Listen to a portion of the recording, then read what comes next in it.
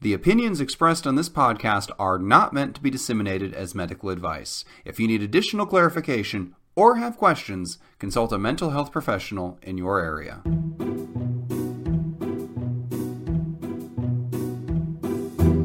Hello, and welcome to 10 Minutes to Save Your Marriage, the podcast where a comedy writer, that's me, and a psychologist, I got it, that's me, the podcast where we try to solve your long-running relationship issues in 10 minutes or less.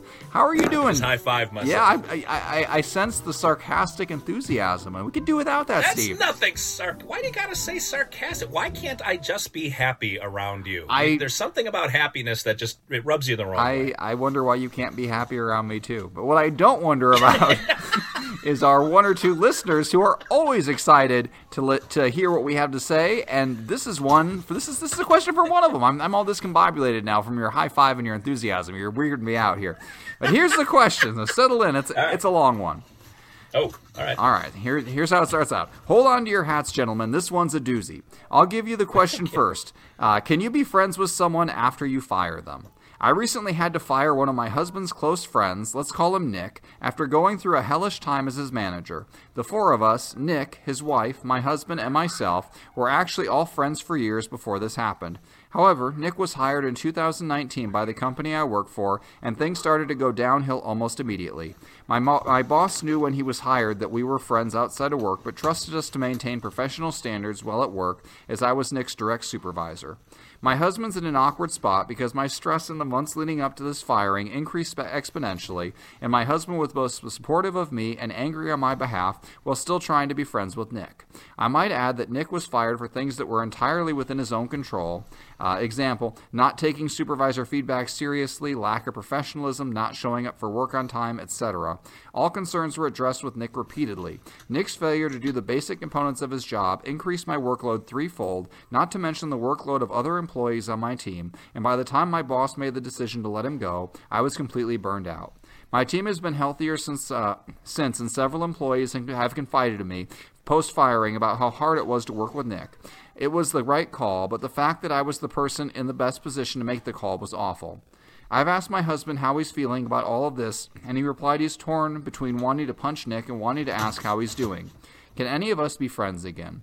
How do you let someone know you still care about them as a person when professionally there had to be a breakup, for lack of a better term? Can my husband be friends with him even if Nick and I aren't able to recover? That would be strange since the friendship always included all of us. We obviously care about Nick and his wife, even if I'm still upset with Nick. I'm sad for what happened and wish Nick would mature enough to acknowledge how hard the situation was that he put me in. I feel like he took me for granted and only saw me as his friend instead of respecting my position as his supervisor. My preference in dealing with this would be to have a direct, honest, adult conversation with Nick about what went down and see if we could all move on from there.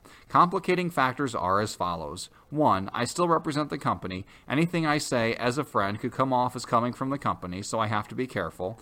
2. My boss was ultimately the person who approved the decision to let Nick go, but I obviously had a significant role in making that happen.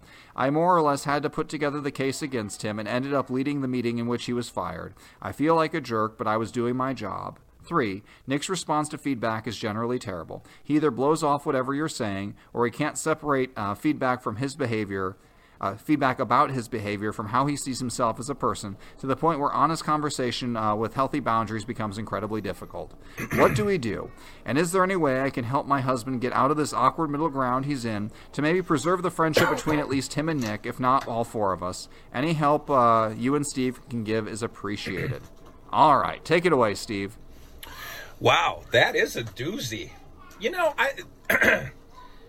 I'm surprised, James. This must be, well, two things. One, I'm surprised that no one has died in the background of your house right now. Because if they are dying, they're not going quietly, if you know what I'm saying. I will bet, back on point here, the friend that we're talking about has been a friend since high school or since college or something, because you know people like this too, James. The fact that she said he can't take feedback, he's sort of narcissistic that way. Like if you say something even mild, he just launches an attack, or oh fine, you never liked me. Like he gets dramatic. Those people they have a hard time holding that, keeping that secret from everybody. Like I would bet if they met Nick today, is his name Nick? Did I just make that up? No, she said let's call him Nick. Oh, all right, good. That's my daughter's boyfriend's name. I like that. We'll make him the enemy. Yeah, that if they met Nick today, they probably wouldn't be friends with him because he's that kind of person, and she is this kind of person. This is what I was going to say in the first place, which is she does have a lot of empathy. The fact that she really like wrung her hands over this decision for a long time says she understands everybody's position and she sympathizes with everybody's position. She knows where her husband's at, where Nick's at, where his wife is at, and frankly, where she's at. She's in the worst position of all, right? Because she's got to pull the trigger on this thing. So the fact that she and Nick are polar opposite kinds of people this way surprised me that they were able to maintain a friendship. This, again, it's got to be her husband's friend from a million years ago that they've just kind of kept in touch all this time. Anyway, having said all of that, the linchpin in all of this is going to be your husband, because you do have to walk a fine line with the company. I'm a little surprised that you hired him in the first place, given that you were friends and you know what he's about. Like I bet, letter writer, you could predict this wasn't going to be easy at the very least, because Nick has trouble with authority, and when you went from friend to authority, he started rebelling against you. He's a defiant person. And so anyway, having said all that, he's probably, even though I will bet, just knowing you, that the feedback you gave him and the rationale you gave him were perfectly rational and perfectly justified, he sees you now as public enemy number one. That you're the jerk that fired him. This is all you, and he was misunderstood and whatever else. So you don't have a lot of power here. Your husband does, because I will also bet he was your husband's friend before you came along. I could be wrong about that. I don't think I am. But if your husband kind of smooths the edges, sands off the edges a little bit and says, dude, sometimes you get put in a position where you just got to do something you don't like doing, or anything like that, where he's trying to get Nick to show a little bit of empathy and take your point of view for a second. I don't want to paint this over with this could be the best thing that ever happened to you, or every time a window closes a door. Like, people don't need to hear that when they're grieving and pissed off. But if your husband's just like, I know, man, I hate it for everybody. Like, this sucks for you. It sucked for her. Like, it was bad. Let's just kind of move on from this. Nick is going to need to lick his wounds for a little while. And eventually you will start coming around if you and your husband decide to stay friends with him. Like, you may have now had something come to light that you've always been suspicious of, but never had tangible evidence to support, which is, wow, Nick is sort of a damaged person here. Like, people just don't take feedback like that without some level of understanding. So you may not want to, but if you do, I'm sorry, I'm leaving James a little room here too, that your husband is the one that has to blaze that trail for you. I don't think you'll be able to, because Nick isn't going to want to hear a word you have to say for a while. Sorry, James, what says you? It's hard to get fired. Like, not in every place, but to get fired for the reasons Nick got fired. You know, not showing up to work on time, not taking supervisory feedback well, lack of professionalism. And she even had somebody in her corner. Like, this, the letter writer had every incentive not to fire Nick, to make this work out, and he still managed to get fired for it. It's not like he wasn't making sales numbers in some cutthroat industry or whatever. He just was doing like the basic part of any job. Just show up and be nice to your boss. Like, he couldn't even handle that. So I guess my bigger question is, why would you want to be friends with this person anymore? I mean, it'd be one thing if he was your husband's only friend, but if he is one among many, I mean, maybe friendship is a little bit beyond reach now that you kind of have seen him in this different light. And it's always funny if you got that friend who's messing around at work, and, you know, it's a funny story as long as you're not at work there with him, picking up the slack. Yeah. And now that your husband has been on the receiving end of that, going through your stress and things like that, this might just be a friendship you need to let go. It doesn't mean you have to treat him like an enemy. You could still be civil, send him a Christmas card. You know, maybe your husband will go out with a beer with Nick sometime and just chat. But I think the idea of all of you hanging out as a couple, it's probably not going to happen, especially since Nick is never going to take responsibility and accept that his fault. Right. In his mind, you're always going to be the bad guy, and your husband's always going to be the person married to the bad guy.